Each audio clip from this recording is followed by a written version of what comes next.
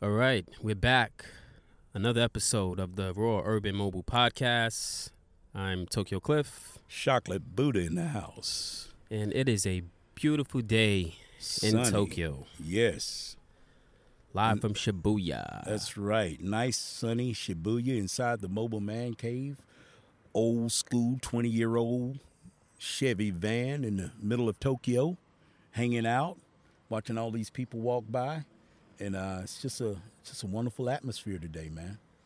Yeah, so we are a podcast that focus on the international community in Japan. And there's all types of people doing amazing, creative things here. And we like to highlight that. And that's what this podcast is about. Our guest today, he's also a part of that community. And before I introduce him, I just want to say that, before I started this podcast, I had the idea of doing this podcast, and I wanted a host, and then that's when I got Buddha to join me to do the podcast. But I kind of had an idea already of all the people I wanted to, or some of the people I wanted to have on the podcast, because I've been mingling in the international community for a while, and so when I started this, I was just like, yeah, I want to interview her, I want to interview him. And our guest today, he was a person that I wanted to have on the podcast. It's taken a few years. Well, we've been doing it a year, but it's taken a while to get him on. He's a very busy guy, travels the world, and go ahead, introduce yourself. All right. Well, my name's Steve Marshall. I've been living in Tokyo for 21 years now. It's been my home, and I'm a magician and a mentalist, mind reader, and I travel all over the world. I mean, basically for the last 21 years, I'd say 90% of my shows have been in the Tokyo area or around Japan. But I've traveled a lot around Asia. I'm kind of like the foreign guy. I'm the magician that, they can fly me over there in a couple days instead of having to bring somebody from, the States.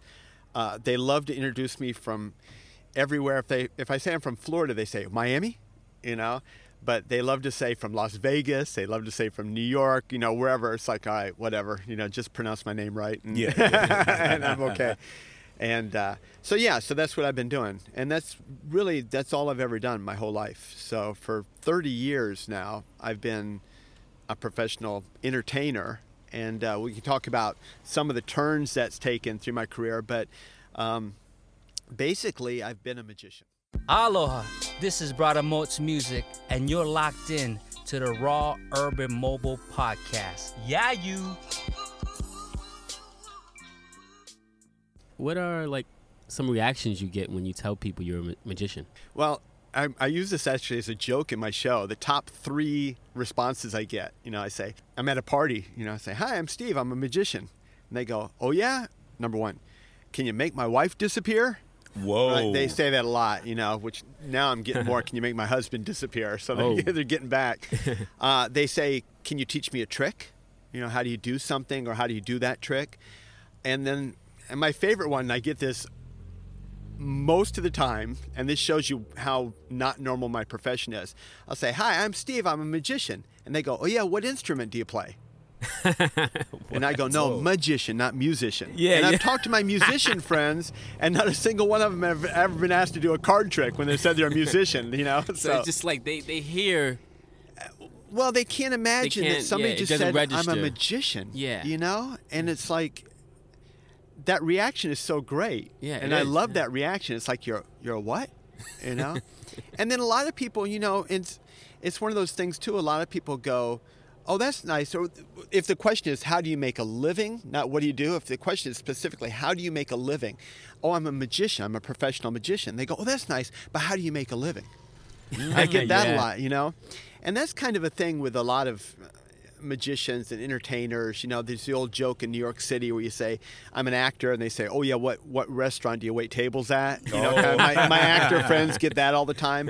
And it's just a thing that, it gets annoying, sometimes, because you want to go, look, I bought a house and put my kids through college, but you don't say that. You realize that people just don't understand. They don't get it, that you can actually make a living at something that's so strange like that. Exactly. Which actually in recent years, as I mellow in my old age a little bit, it's like, it's something that I take as a compliment. And I love that fact that I've been able to do what I love for my entire life, that I found my passion when I was 8 years old, when I got a magic kit for Christmas, and that's taken me around the world, doing card tricks. Who would have thought that, man? Exactly. Yeah. And it's like, we can talk about it a little later, but I love quotes. And Bob Dylan said, if a man wakes up in the morning and goes to bed at night, and in between does what he wants to do, he's a success. Oh, that's awesome. That is awesome. I like that one. It's not about money. It's not about possessions. It's about doing what you love and being happy and doing what you want to do. And I just love it, man. Just going against the grain of society and, being a magician, man. Traveling the world and, like you said, it's just, wow, that's just so... I like when people break rules or break norms, and show that they can still be successful. That's just so cool to me, man. Really cool. Yeah. It's funny, I read a thing one time that said 90% of people have admitted to lying what they do for a living at parties to be more interesting. Oh, right? Really? So I decided to do that one time, So it's like somebody said, what do you do for a living? Well, when I say I'm a magician, they always say, well, do a trick, which I love. I'm always ready to do something. I don't mind, But so one time I went, I'm going to lie about what I do for a living, see what happens. What do you do? Well, if you're a magician, what do you lie? How do you? So I said I was a proctologist. Whoa. And nobody wants to shake your hand after that. That's what I found. Wow. Yeah. Guys kind of tighten up in the laser regions a little bit. It's like, whoa, proctology. No, but it's just funny that they say people lie to make themselves more interesting, and for a while, I'm always ready to do something. I've always got a deck of cards, or I can do something with a handful of coins or whatever, right? Yeah. You can do a trick for us, man. I will in a little bit, yeah. Yeah, definitely. But I started wondering one time, if I use this as a crutch, is this something that I use as a crutch? So this, back in my early 20s when I was living in New York City, I decided to stop carrying stuff around in my pockets and not do anything. And if somebody said, can you do a trick? I go, oh no, that's my job. I'm not working right now, right? And what I realized was that people were disappointed when I did that. And I wanted to do it too. I loved doing it, but I was doing it to prove some point, that I didn't need this stuff to talk to people, right? And about that time, Sammy Davis Jr. passed away. And Sammy Davis Jr. in the show business world is my idol. That guy, he could do everything. He wasn't a singer. He wasn't a tap dancer. He was an entertainer. He was an entertainer. And that's what's amazing, right? So I'm listening to this radio station, WNEW in New York City, and they AM station, driving around my Volkswagen through Brooklyn when I was living there. Shout out to Brooklyn. Late at night, and they were playing all these home. interviews with Sammy Davis Jr. And Sammy said, he says, if I'm at a party and somebody doesn't ask me to sing or dance or do something, I'm offended because I love to do that, and I want people to ask me to do that. I went home that night and put a deck of cards back in my pockets, and I'm like going, if it's good enough for Sammy, I'm ready to go. Yeah. Now, going back to lying, what you do, for a living to impress somebody. Come on, Steve. You never lied to pick up a girl or something? Tell her, well, yeah, I'm working at a law firm or something like that. You ever? I said I was a magician. Yeah. And what did they say? Yeah, it doesn't work as much as people think it does. I get that. It's funny. I get that all the time. Guys, I'll be doing magic tricks, and they'll go, man, if I could do magic tricks like that, I'd be picking up girls all the time, And I went, nah, you'd be hanging out in the corner with your buddies doing card tricks with each other. Doesn't work. Magicians, they were big old nerdy geeks. It's like, but it is what it is. But people do love it, And just recently, actually, somebody said to me, I was at a party doing some magic trick, and this girl said, "Oh, women must fall in love with you all the time." I'm like going, well, I don't know if it happened. Well, it didn't. Oh, okay. So it never worked for you, or girls were impressed and they wanted to go home with you or something like that, or they just want to see more card tricks. Oh, yeah. No, it's a funny thing. Magic is. I did a TEDx talk a while back. And Yes, I talked about, we watched that. Yeah, we watched it. Yeah. I talked about the moment of astonishment, being astonished in your life. And there was this magician, still is a magician, named Paul Harris, who wrote this book called The Art of Astonishment. And he talks about the moment of astonishment, which I've somehow paraphrased as the moment of wow. I would call it the moment of wow for years, and I would talk about this all the time. And I finally met Paul Harris, and I said, I love what you wrote about the moment of wow. And he goes, actually, it's the moment of astonishment, but I kind of like the moment of wow better.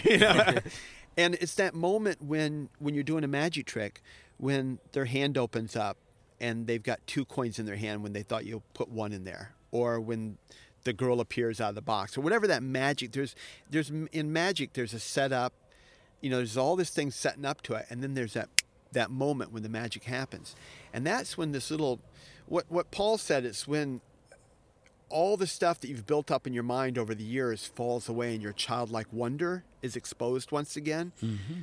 But then your mind starts going into, well, how did you do it, or whatever, and that stuff starts stacking back up, and that's why people always go, do another trick. Can you do another one? So that's what happens. It's like when you start doing it, you're actually giving somebody this little high for a moment, this moment of wonder and astonishment that they don't get in their everyday lives. So mm-hmm. people want to see another one, And people say, when they say, how does it work?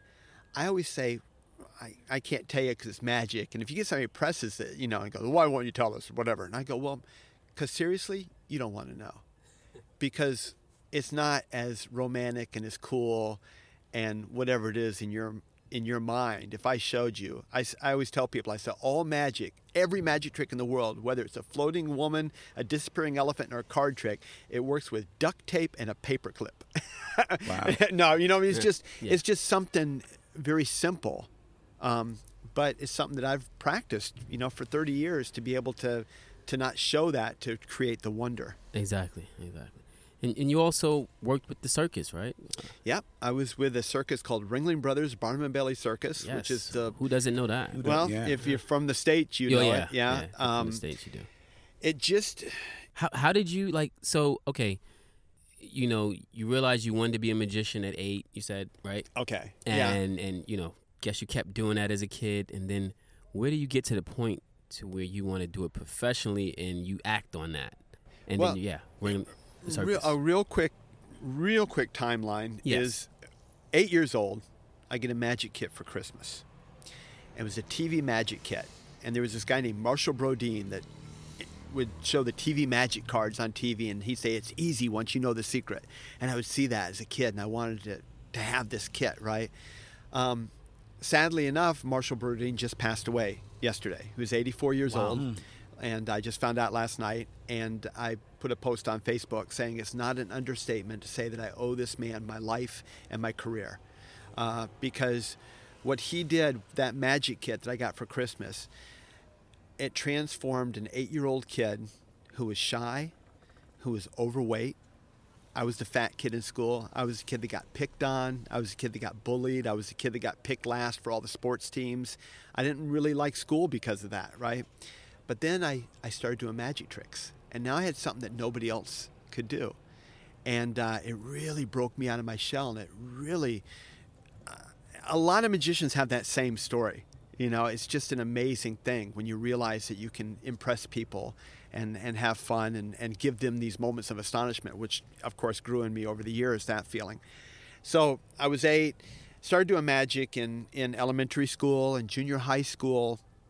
By the time I was in last year junior high school, I was doing birthday parties, kids' birthday parties around town. I was actually making money, doing magic. So now it's like, oh, wow, I can make, I was making $10, $15 for a birthday party. But that was, people were paying me to do what I wanted to do, what I loved to do. And then when I got into high school, I grew up in a little town in Florida called Zephyr Hills, Florida. And it's a retirement community. There's 100 trailer parks there. So our population quadruples in the winter months. They say the snowbirds come down. The retired people that have houses up north, they come down to stay in warm, sunny Florida for the wintertime. So they would hire me to do all these shows for these trailer parks. There was no entertainment in town except me and my friend Joyce, who was a ventriloquist, right? So we got all the work, right? And so about that time, I joined a local magic club. There was a magic shop about a half hour from our house. My dad saw an ad for this magic club, and I started going there. And that's when I met this guy named Corky, who's a clown. Corky the Clown. Corky the Clown. Grant Dozier's his real name, but his clown name was Corky. And he taught this Red Cross youth clown troupe. And so I took that for the summer. And Corky really took me under his wing. And he liked magic. He did magic. So he taught me about magic, but he taught me about the clowning. And now... Clowning, taught you about the clowning. Yeah, well, it's an art. I mean, there's all this stuff about clowns now, but, real clowning is a true art. And it's something you have to really practice and rehearse. And, it goes back to the days of, Charlie Chaplin was a clown, and Charlie Chaplin is still relevant today because he was a silent comedian that can entertain people. Language means nothing. There's no language barrier to Charlie Chaplin. Anybody can watch him and laugh. It's the human condition, and that's what clowns do, is they tend to make you look at your own life in a ridiculous kind of way and see your problems as being humorous, right? So I learned about clowning, and of course, right off the bat, it was a business thing for me because now I could bill myself as a clown and a magician. Now I could get the birthday parties that wanted clowns and magicians, right? And then Corky encouraged me to apply for the Ringling Brothers Barnum and Bailey Clown College. They had a circus school, a clown college. And man, I literally had all my eggs in one basket. All my little red noses were in one basket on that one because I applied for that college in high school, and I didn't know what I was going to do if I didn't get in. I remember sitting in class one day sweating, going, if I don't get into clown college, I have no idea what I'm going to do with my life, And then my guidance counselor pulled me in on college, when their guidance counselor college day, talk about colleges. And he reaches in, he goes, I've been waiting for years to give somebody this application. He opens up his drawer and he pulls out the application to Clown College, Ringling Brothers, right? And I'd already sent mine in, I told him, but it was like he was just so happy that he could give that to somebody. And then it happened. I mean, I got accepted, and the odds are not in your favor. 2,000 people applied the year that I went to Clown College. Okay. 2,000 applications. My college was 50 people. 50 people were accepted out of 2,000. Wow. And then the whole thing with the Clown College is it's kind of the end of it. It's a show. It's a big audition trying to get on the circus on Ringling. You want to be a clown on Ringling. So out of my class, only 11 of us were given contracts to actually go on the road with the circus that year. So 2,000 to 50 to 11. And then I went on the show. And when you get on the big show, we call it the big show, that's when your education really starts. Clown College is only 2.5 months. So what are you doing at Clown College for 2 months? You get up in the morning, you go into class. The first thing you do is you put your makeup on. and a clown's makeup is his trademark, his or her trademark, right? Every clown has to have their own unique. And there's actually a registry in England where they paint the faces on ostrich eggs. And it's like kind of your registered trademark, right? And I have an ostrich egg that's in the museum. It's kind of cool. So we put our makeup on first thing in the morning because when you got on the circus, sometimes you'd have 3 shows a day. So you had to go in, put your makeup on in the morning, and you had to have it on all day long. So you had to learn how to eat in it. You had to learn how to touch it up. So it was a big deal. So you get your makeup on, and you would then we'd have arena choreography lessons because there were production numbers in the circus. We had to learn certain dance steps. And you got to figure, an arena, I played Madison Square Gardens twice in New York City. And you got 10,000 people in these arenas. And you got to learn how to play to that top row. They would always say you're learning how to play to the back row of Madison Square Gardens. That was the thing, And to make it big but not sloppy. They call that spaghetti if you're moving around too much, Okay. So then we'd have juggling classes. We'd break up. We all had to have dance class because that was part of the circus training, But then we'd have juggling classes. I was part of the magic group, the group of clowns that did magic. So we'd have magic. We'd have water spitting classes because there were times where you get sprayed in the face with water. I and love you had the curriculum. To spit it, in somebody's face, and there was an art to that. You couldn't just go. You had to go. you had to spray the water so the spotlights would catch it. People would see that water spraying, okay. you know. We had pie throwing classes, learn how to throw a pie in somebody's face. Sounds unreal, man. This all sounds It unreal. was amazing, you know. It was just a great time. It was unreal. It was surreal, you know. And then at lunchtime, we'd watch silent movies. We'd sit and we'd watch Chaplin and Buster Keaton and Harold Lloyd, and, you know, it was just, and learn that physical comedy. So it was just immersion in comedy and the art of clowning and everything that went along with it. So then you get to the big show. Then you get to the big show. Yeah. And then you stand there, and, you know, I'd been to the circus, you know, and the first time you stand in the arena, you're inside looking out at I'm getting chills right now just thinking about that, because I remember that moment. You're going, oh my God, I'm here. I'm on the inside looking out now. And it's the most amazing feeling in the world. You know, you've achieved this dream, you know. And I mean, we were doing 2-3 shows a day, 3 shows on Saturday. Sometimes we'd have what they call 6-pack weekends. A 6-pack weekend was 3 shows on Saturday and 3 shows on Sunday, you know. And then as that last show on Sunday, because on Monday, the train, we'd travel to the next town. So as the Sunday night show's going on, as soon as you're finished with a gag or a routine, you would run backstage and you'd pack that away and then go out and do your other routines. And because you were trying to pack so you could just close that trunk and put the lock on it as soon as it was done so they could load it onto the train and, you know, get out of there as soon as possible. You know, you got to figure in like 3 or 4 hours.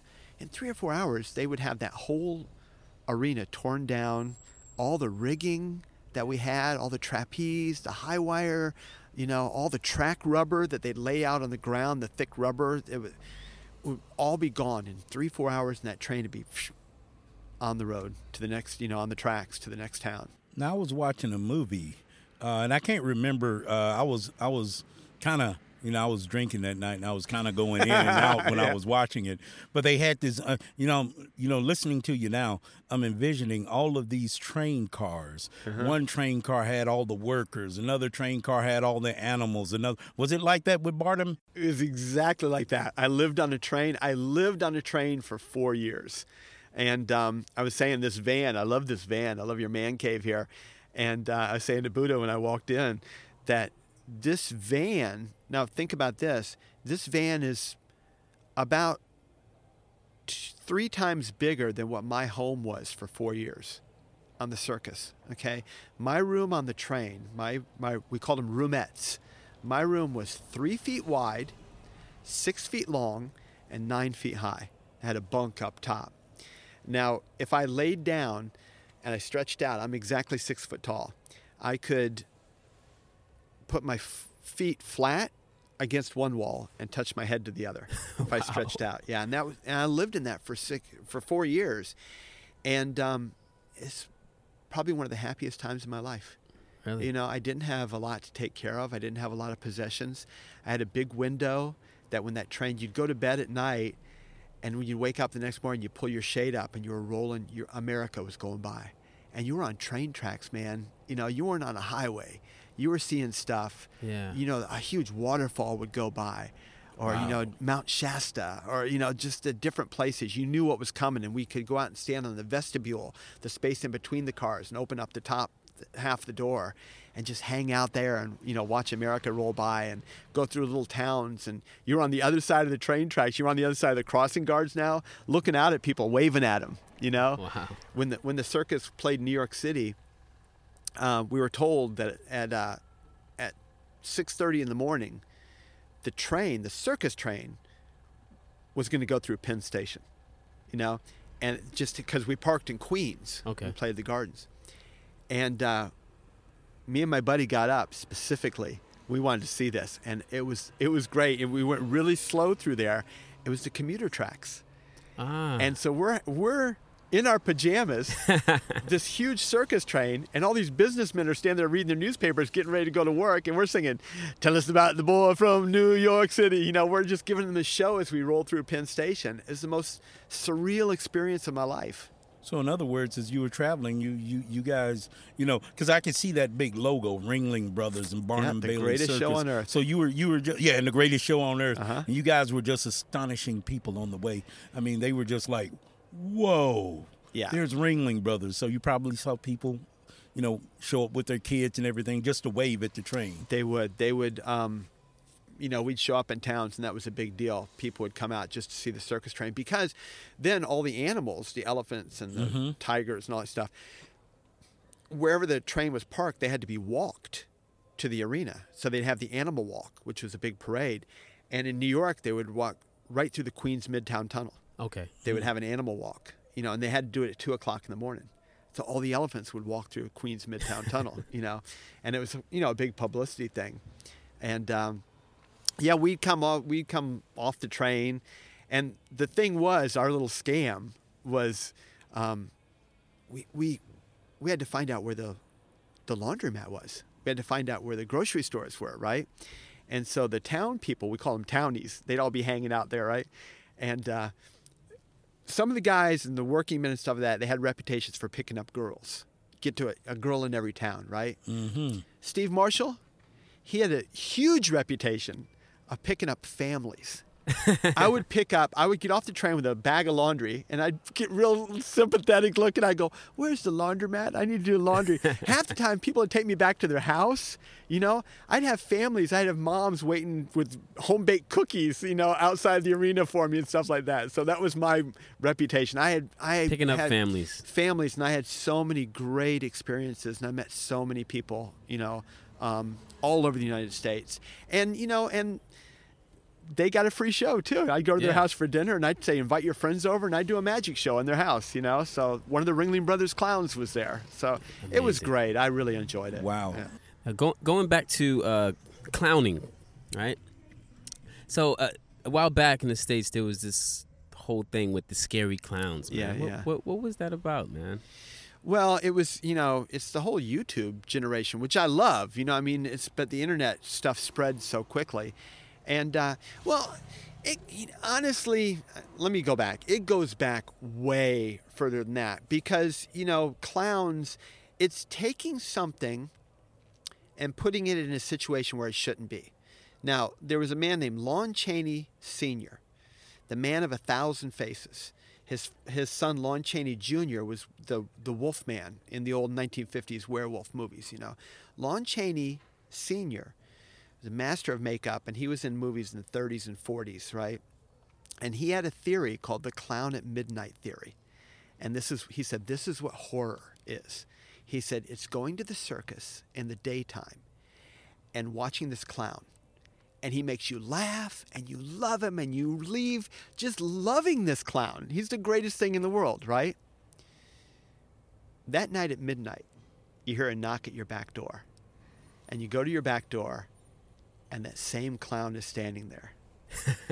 Now, what you've done is the same guy, it's the same thing, but you've changed where he is. You've changed the environment.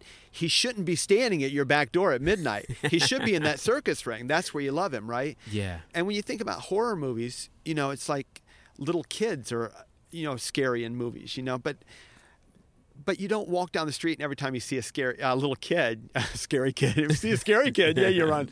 But, it's like it just got to be this thing where people, I'm scared of clowns now because they're scary. Yeah. But because I saw this scary movie with a clown in it. Well, I saw a scary movie with a little kid in it going, red rum. And a doll. Think about Chucky. Or Chucky the doll or Cujo, It's like AI. I mean, I think Hollywood does a good job of, taking these things and making them scary, taking dolls, kids, clowns. It's just taking something and putting it in a place where it's not supposed to be. Exactly. And that could be anything that's scary. lawyers and dentists are scary to me. Right. Yeah. And if a dentist comes, shows up at your house at midnight with his flyers going, I want to take you. You ain't the tooth fairy. No. Now, do you know about, because I was trying to do a little research on this scary clown thing, Punch and Judy puppet show, because when I read it said that this was like kind of one of the early clown archetypes, and Punch was this like violent, stick wielding character. Punch and Judy shows are very and that's violent. actually They where beat the crap term, out of each other. And that's actually where the term slapsticks comes from, right? Right. Yeah. A slapstick is actually two pieces of wood that are put together. If you can picture, like, if you took two pieces of wood and then you put something in the handle to separate those pieces of wood. So then when you hit somebody, we used to use them in the circus, and when you hit somebody in the butt with it, those two pieces of wood, they clap together. So you don't have to hit somebody that hard, but it makes a really loud sound when that wood claps together, right? So that's what a slapstick. And in the Punch and Judy shows, Punch had a slapstick, and he was always hitting, I guess, Judy. I haven't seen that many Punch and Judy shows, so I can't really talk about it. You know what exactly the contents were, but I knew it was a bunch of hitting, and it was a very violent. You know, thing. So according to what I read, they were saying that clowns were, I guess in those times, were seen as like something like mischievous or on the edge of society. Yeah. That type of thing. So going way back. Going way back. Yeah.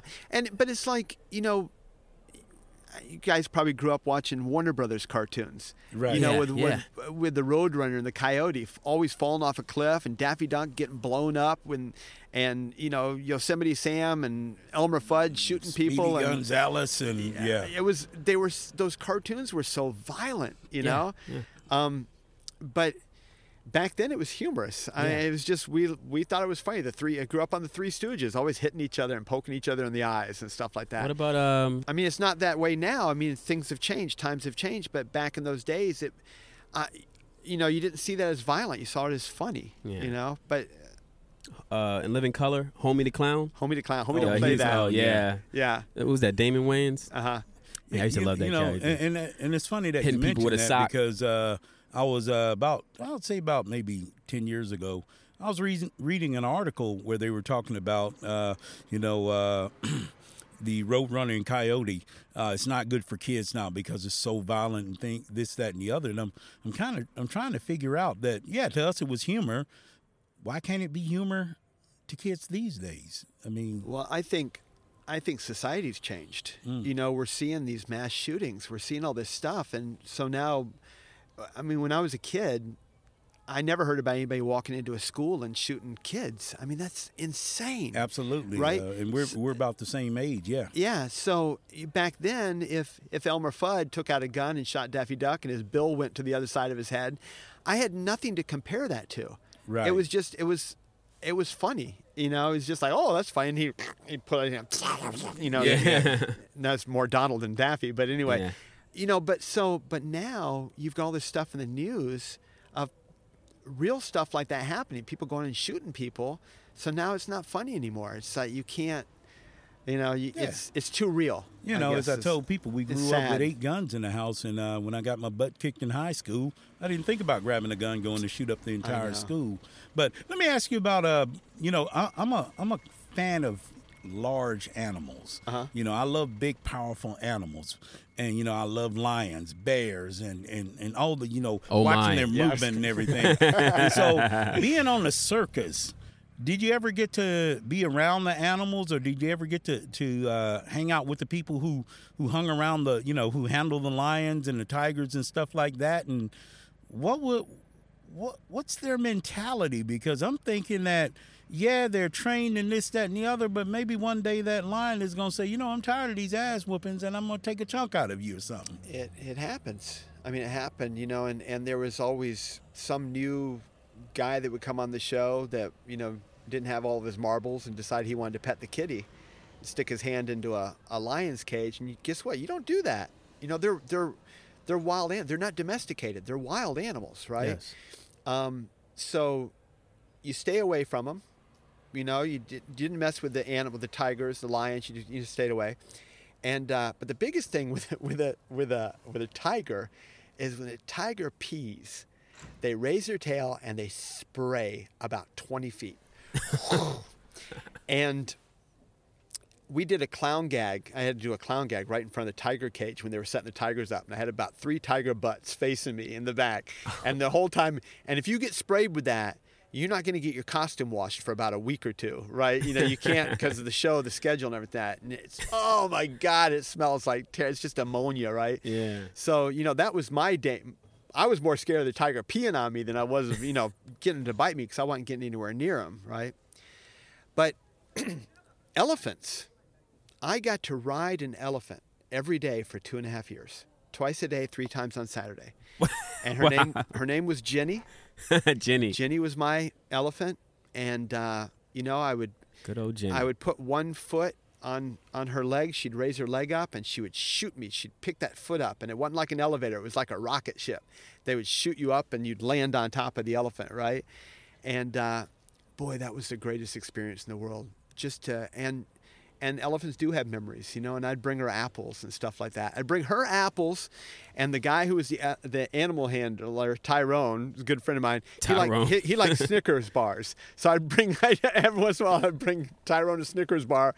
I'd bring Ginny an apple, right? And all these bribes and stuff, Steve. Oh, yeah. You got to keep them happy, man. You got to keep them happy. Yeah. The animals and the handlers, you got to keep them happy, right? But it was a wonderful experience, Anybody got killed? Bad accidents? I saw, the worst thing I saw was a girl falling out of the trapeze net. Like one of the trapeze, when they were coming down, she didn't fall during the routine, but she actually bounced out of the net and hit the ground. Wow. And in the circus, if you're familiar with a song called the 12th Street Rag, an old ragtime show, a song. If that music started playing, that was the emergency number. Okay. And that meant the clowns, you grabbed whatever you had, you threw on whatever was laying around as a costume, and you got your butt out on the floor as quickly as possible because something had happened. Yeah. And your job was to take the audience's mind off what was happening, Mm-hmm. And in the 4 years I was with the show, the 5 years altogether, I only heard it once. Okay. And when you hear it, you're like, holy crap. It's like, no, you don't know, because you don't know what happened. You don't know what you're going to see when you go out there. You don't know what's happened. And we got out there, and this girl, one of the trapeze girls, was laying unconscious on the ground. Well, you didn't know if she was dead or what had happened, right? Thank God she was okay. She was knocked out. She was, she was fine. But, the thing is, the show must go on. Right. Right? Yeah. And our job was to keep that audience happy. And no matter what you're feeling inside, you go out there and you do the show. Now, was that like the clown's responsibility or just anybody in the... It was the clown's responsibility. Because I kind of noticed that when and I love watching rodeos because, like I say, I'm a fan of big, powerful animals. Yeah. And I noticed a rodeo clown. Would you ever want to be a rodeo clown? I would not want to be a rodeo clown because those guys, that's a dangerous job because your job as a rodeo clown, those guys are like stuntmen. They put the makeup on to be clowns, to make it look funny. But man, that's like the most serious job in the world, If you enjoy doing that, and they do, these guys. But your job as a rodeo clown is to take the bull's mind off the rider that just fell off, to keep him from getting trampled. Okay. So, as soon as that rider falls off, the clowns go out and divert that bull's attention so they can get that, especially if the rider's been hurt and they need to get him out of there, help him off. And so they're human decoys is what they are. There's target practice for the bull. Wow. And those guys, there's some tough guys, man. And but they're professionals. And it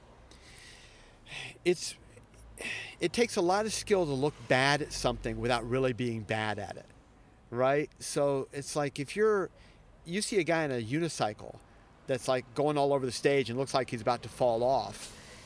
Guess what? That guy's one of the most skilled unicycle riders you've ever seen in your life because imagine. He's not actually falling down. Exactly, yeah. So, yeah. Now, that's what that's. What's the difference between?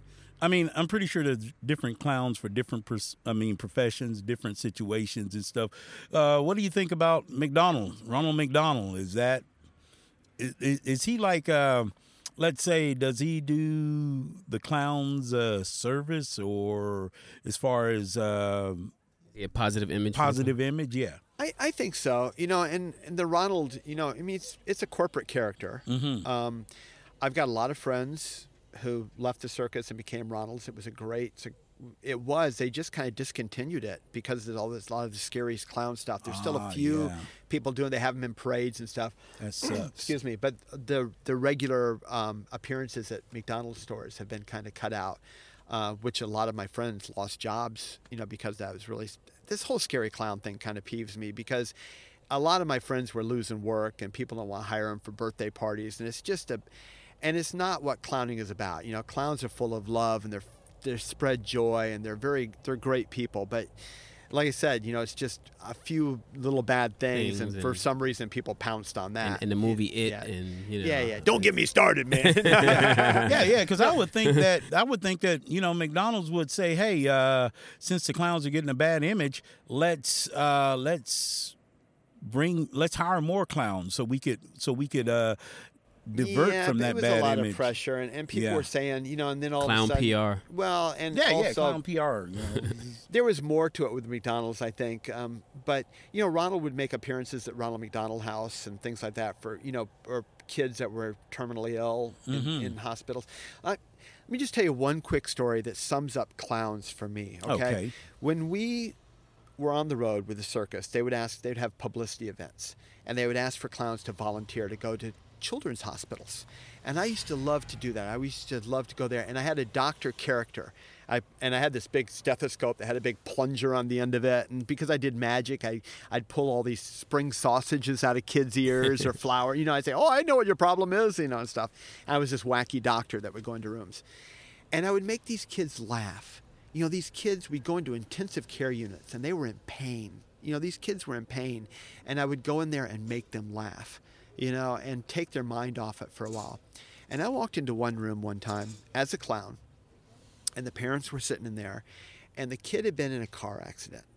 And it had been a week that the kid had been laying there with no response. They had had no response from their 7, 8-year-old kid in a week. And the parents were just devastated because they didn't know what was going on, right?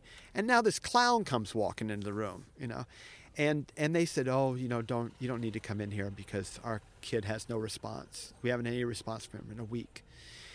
And in situations like that, I would usually turn the energy up. Something inside of me would go, give more, And so I went in, I kind of goofed around, and I made a little balloon animal and set it next to the bed. And I said, bye-bye, and I left the room. And something inside of me said, stick your head back in there and say goodbye again. And so I went, bye-bye, stuck my head in, went out. I did this like 4 times. And the parents were looking at me like I was an idiot. But, they were like, why are you doing this? But something inside of me, there was just something that said, do it one more time. And about the 4th time I looked in, maybe the kid was annoyed by that time. I don't know what happened, but whatever it was, I said, bye-bye. And this little hand kind of just lifted off the bed and waved at me. And it was the first, the parents jumped up, the nurses came running in. I walked out of that room and actually sat down and started crying. It was like I had given, something inside of me said, give everything you possibly can. And I attribute that to being a clown, to being something different, being something magical, being something fun. I don't think Steve Marshall could have walked in there and did that. Steve Marshall as a clown, the clown character that I had that magical power and got that reaction from that kid, Wow. And I left. I have no idea what happened after that, but it was the first time in a week they'd had any response from that kid. So that's, I think, the power of a clown. I think they're a magical character that's able to give love and do things that other people can't. Yeah, before we get out of here, man, I know you got a show coming up, right? Yeah. Talk about that show, what it's about. Okay. Mentalism, right? Yeah, it's a mentalism show. The last couple of years, it's mind reading, and it's putting thoughts into people's heads and taking thoughts out of people's heads, or at least giving the illusion, that I can do that. So, it's being done at a place called Charlie Rose Speakeasy in Akasaka. Okay. It's my one-man show. I've been going back and forth to the States for the last couple years, and I've been working out a lot of new material there. I did a show 2 years in a row at an old mansion in Michigan that this woman that it was built for died 6 weeks after it was completed. And we brought her ghost back, or created the illusion. She made a table float. So I've been working on this new style. My show for years has been comedy and clowning. This show still has comedy in it. That's what's inside me. You can't get around. I can't get around that. But it's more of I say it's an adult show just because there's more storytelling. It's not jumping around and fun comedy. There's a little more, it's involved. There's more procedure, going on. But it's really amazing, and it gets great reactions from people. I'm really excited about doing this. It's going to be a lot of fun. And that's going to be in Tokyo, you said? Yeah. Yep, in Akasaka. Now, one quick thing. I always thought mind reading was BS because nobody knows me better than I know myself. So what is the real definition of a mind reader? Well, it's a lot of different things. It's picking up different traits and different, minute, movements on people. And actually, here's a paperback book sitting here. Just while we're talking, open that book up to any page, and I'm going to turn my head and just pick any word in the book. Just scan the page, but pick a really long word. Give me a challenge. Just get a nice long word that you can really sink your teeth in. So, okay, you got one? Okay, it's not super long. Well, but... as long as you can find. Okay, okay, I got it. All right, you got one? Close the book. Close the book. Okay, all right. The book is closed. Think of all the letters, and if you can create an image of that word, create an image in your head. Okay. I'm seeing the way you're looking at me, you're keeping a very straight poker face. I love that, You nodded a little bit, your eyes, you blinked just a little bit. I'm seeing a curved, I'm getting an image of something curved. It's like a curved surface or something. Does that make sense to you? When you're thinking about a little bit. Now, I don't know if it's the first letter or if it's the first, I'm seeing an S. Is that right? It's the first letter of your word an S? It's not. It's not. But it's part of it. It's part of it. There's an S in the word. There's an S in the word. Okay. What's the first letter? If I can just ask you what the first letter of the word is. J. It's a J. Well, actually, there's not an S in it. Okay. But, there's not an S. Is the second letter an A? Yes. I just heard this weird kind of vibrating sound on the street. Is it something that could be used on the street? Yes. Like in construction? Yes. Is it a C, K? Yes. Jackhammer? Is that the word you're thinking of? Damn it. Is that it? Hey, I want you to edit this out of the podcast because I've been telling people mind reading is bullshit, but Steve just read my damn mind. Jackhammer. So in other words, people give off certain. I guess you could say a mind reader is a person who's a very keen. It's very keen on observation. Oh. Yeah, there's a lot of going on. I never claim to have any special powers, and there's a lot of people out there, psychics and stuff, that prey on people. And that's a whole nother conversation, right? But I give the illusion, of being able to create these things and being able to pick up on observations and being in front of an audience for 30 years. What people don't realize is I'm watching you just as much as you're watching me, right? And I've learned a lot about just human behavior. That's why I sucked at poker, because I couldn't keep a poker face. When I got a good hand, I was like, oh yeah, the eyes you guys get are in big, trouble. yeah. Right. One quick thing though, you have 2 daughters. Yes. Your wife, your 2 daughters. I wonder what it's like. I mean, they're not here, but I wonder what it's like growing up with a dad like you. You're a comedian. Is this you like 24/7, or is this like, or when they see their dad is like, oh God, here's my dad. He's going to embarrass us. Wonder what is.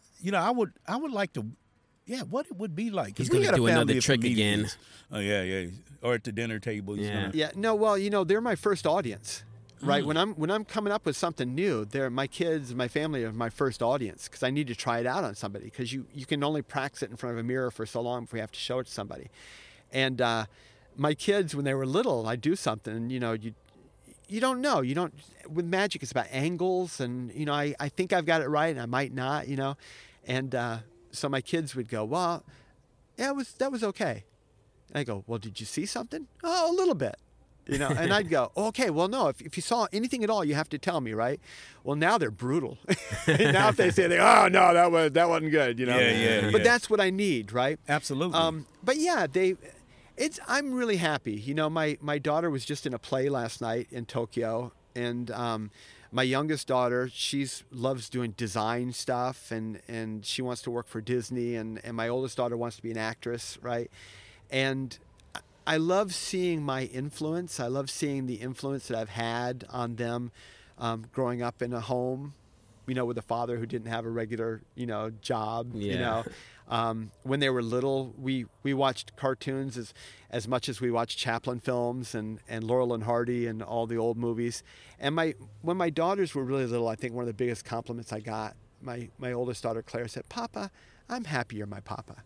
And I said, "Well, why is that?" And she said, "Well, because you watch cartoons with us." And I said, "Doesn't everybody's dad do that?" And they went, "No."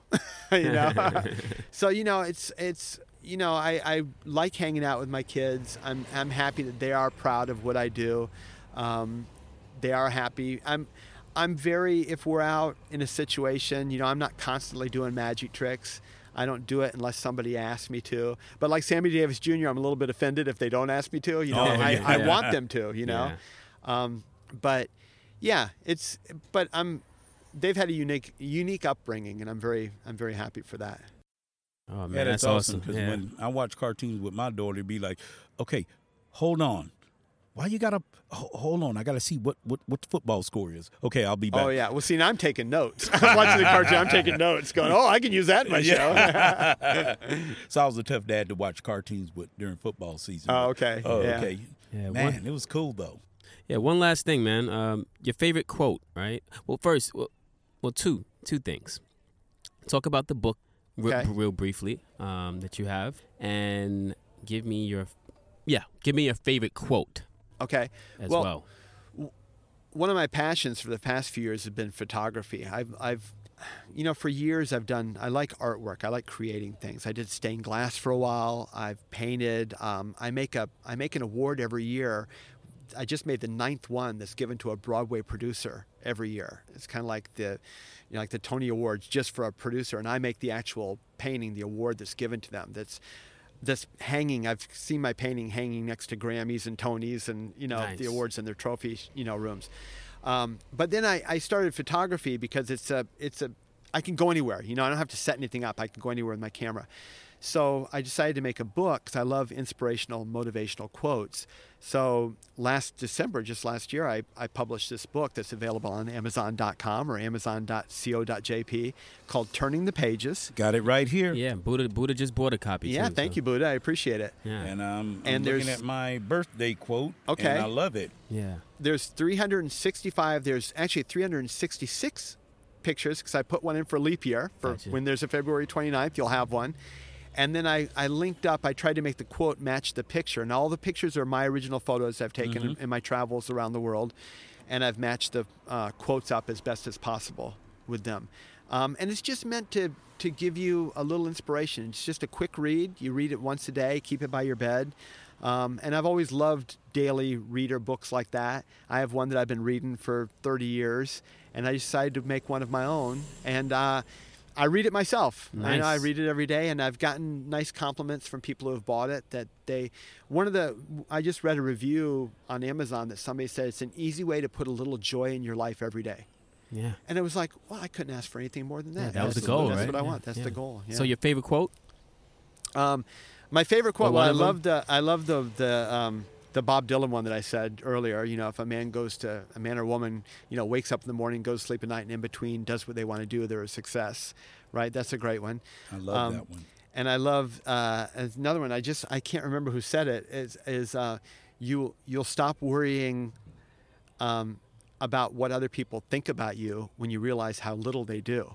Everybody's Yeah, got their it's own so problems. true. We all wrapped up in ourselves. We're always worried. What do they think of me? But Yeah. chances are they ain't thinking about you. They're thinking about their own problems or whatever Exactly. they got going on in their Yeah. life. So just take it easy, enjoy life, be astonished every day, and go out there and do what you love to do. All right. Even if it's a hobby. I tell people, you can affect people. It's like if you like to play guitar, I play guitar a little bit, and and ukulele, and now my daughters play ukulele and guitar a little bit, and they sing, and we started this little family band. We don't go out and perform anywhere, but it affects our household. We have fun. We sit around and sing, and we play and do stuff. So, just even if it's a little hobby, take something that's a passion of yours and just affect the people around you with it. It's contagious, and you never know where that's going to go. That's what we would like to do with this podcast. Yeah, Actually. absolutely. Yeah. As a matter of fact, hopefully I'll read a quick quote on my birthday, July 1st.